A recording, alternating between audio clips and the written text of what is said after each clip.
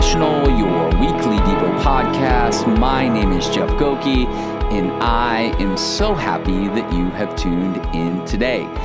Welcome to episode 152.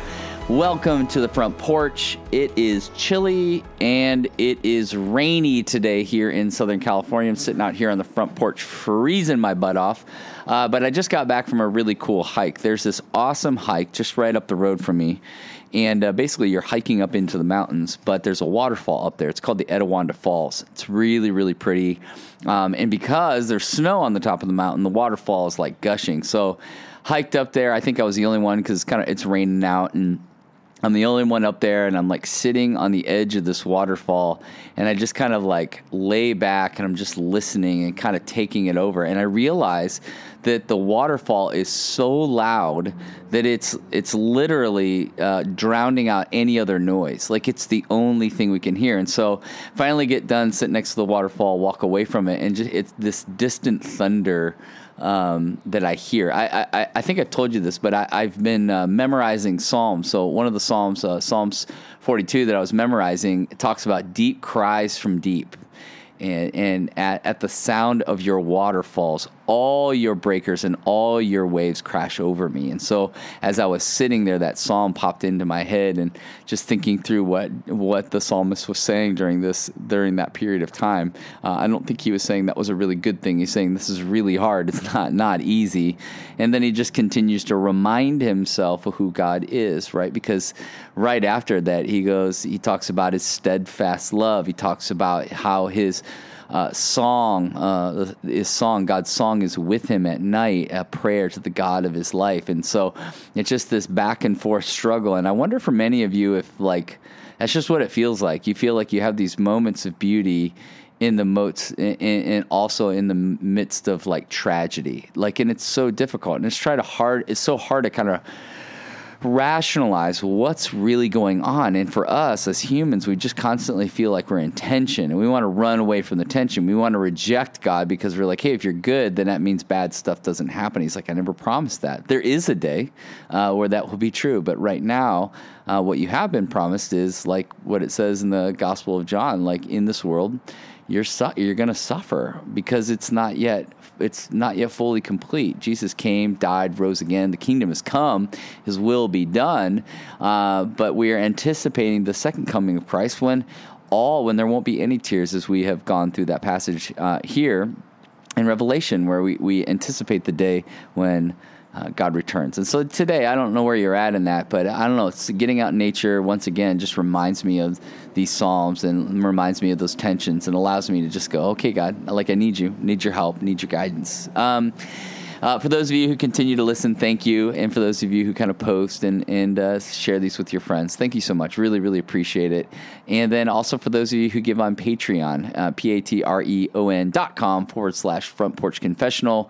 And there's other ways that other people give. So thank you so much. Really, really appreciate those of you who have continued to partner with this podcast and what we're doing. Really, really grateful for all that. Okay, our passage for today, really excited about this particular passage, 1 Timothy 1:15. Was reading in a book this morning, this passage popped up, and I thought, oof, I got to work through this one. So I took some time, just kind of work through it. And so the passage says this: the saying is trustworthy and deserving of full acceptance. Love that, full acceptance. That Christ Jesus came into the world to save sinners, of who I am the foremost.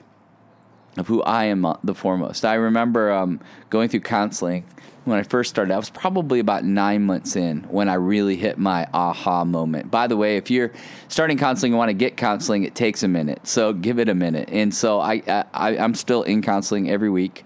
But about 9 months in is when I had that first big wow aha moment. And the reality is what I was learning about myself was that I had tended to use people. and I didn't mean to, but I had tended to use people to accomplish tasks. Like, it's not that I don't love people or care about people, but I cared more about the tasks than I care about people.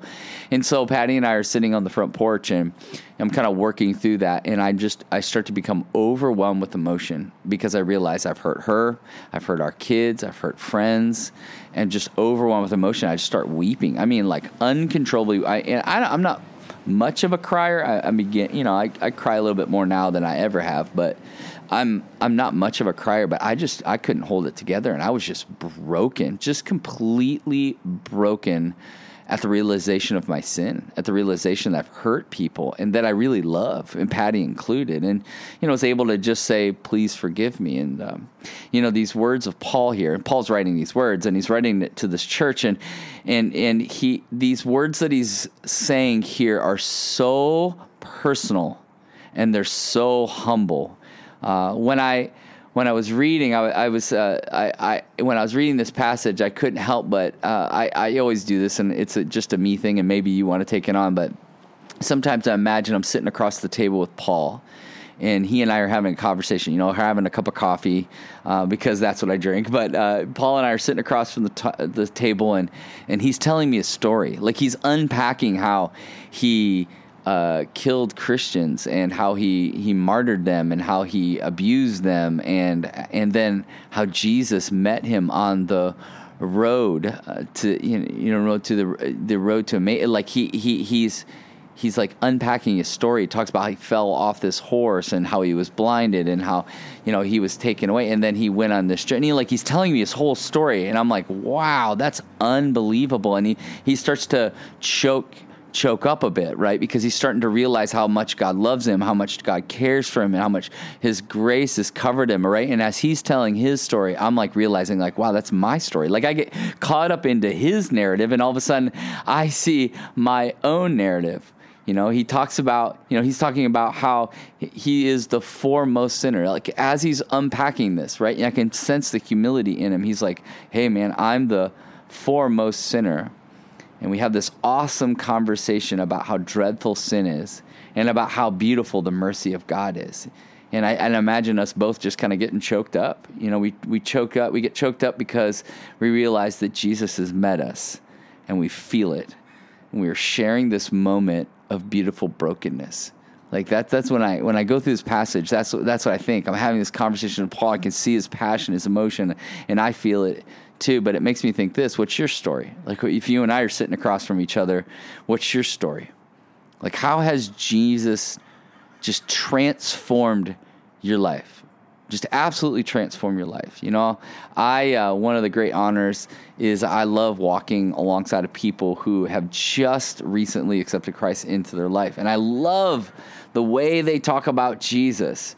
It's like every song, it's like every sermon, it's like every prayer. It's so personal, right? They're just like, oh my gosh, did you hear that sermon today? And I'm like, yeah. And in my mind, I'm like, yeah, it was all right. But they're like, it was just like blew my socks off. It was unbelievable. It was like God was speaking right to me. And I just sit there and I'm like, man, where's that for me? And for me, and maybe you're like me, it brings in this tension, and that tension kind of provides me with a question, which is this. Maybe you have this question. Why is it so deeply personal for them that I don't necessarily feel that way anymore? I complain. I find myself complaining because the music, it's too loud, or the songs aren't the ones I like. And I'm like, oh my gosh, they keep playing the same song over and over. Like, find a new song, right? I complain about the pastor. He's not preaching, he's not preaching the word. He's not giving us meat, right? Like, people say that, why is it that I can't just simply enjoy the proclamation of God's word that is promised to not return void, no matter who's saying it or how it's said? When I try to pray, it's like regimented and irrelational, and yet I keep doing the same thing day in and day out. And maybe you have this sense of like, what is really going on here? What is really happening? How is it that this person who's just come to know Jesus is just like blown up and is so excited about Jesus. And yet, for so many of us, our walk with Jesus has just become rudimentary, normal, and we don't feel what they feel. We don't see what they see. I don't think that's a good thing. I think that's something the Spirit of God is calling us out. And I think it's something that the Spirit of God is calling us out in this particular passage that we're in. I think for so many of us, we've forgotten our first love. We have normalized our relationship with the Lord instead of falling deeper and deeper in love with Him. You know, the love of God is mysterious, and this is what Paul is talking about. He's like, listen, it's trustworthy and true, and you need to fully accept that. Like, it's trustworthy and true. You need to fully accept it. And what I love is that, like, in light of this, like, declaration, Paul sees his own sin, right? He sees his own sin and he sees the salvation, and he wants to declare, like, do you see the mercy of God? Do you see how much He loves you? Do you see how much He cares for you? Can you not just segment it to a moment that you dedicated your life to Christ, but rather live in light of it every single day? This is an invitation into intimacy. This is what Paul is doing. He's inviting you and I into intimacy with the Most High God. Look what Jesus has done.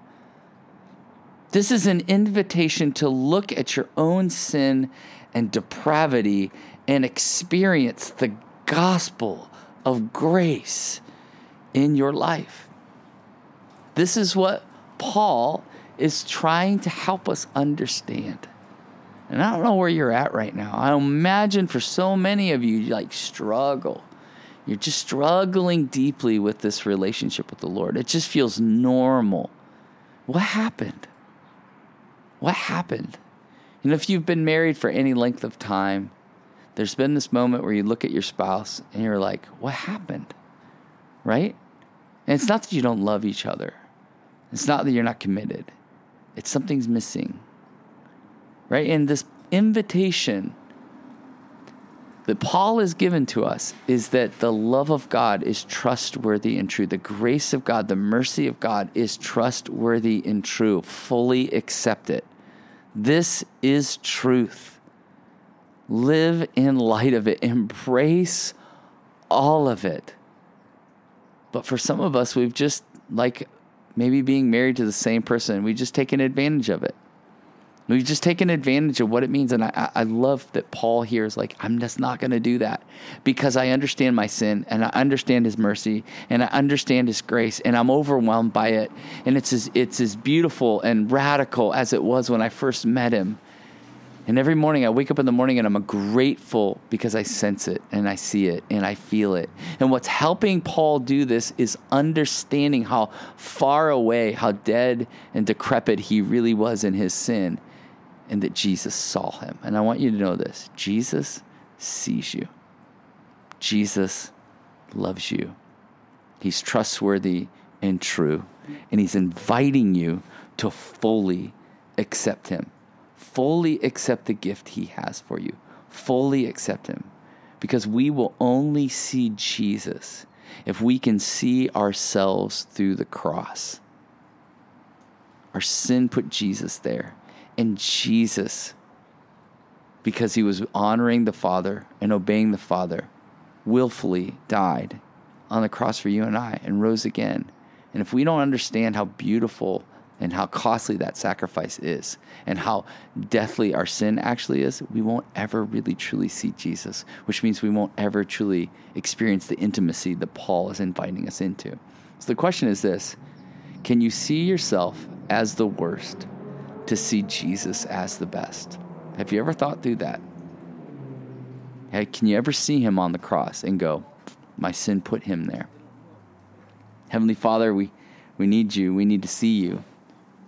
We need more of You. We want to deeply fall deeper in love with You. And we can't do that unless we deal with us, our sin, our depravity that keeps this boundary, this distance between us. And yet, Your Son Jesus died, rose again, resurrected. so that we could have resurrection power inside of us. It flows in our bones if we profess you as Lord and Savior. So help us to live in light of that reality.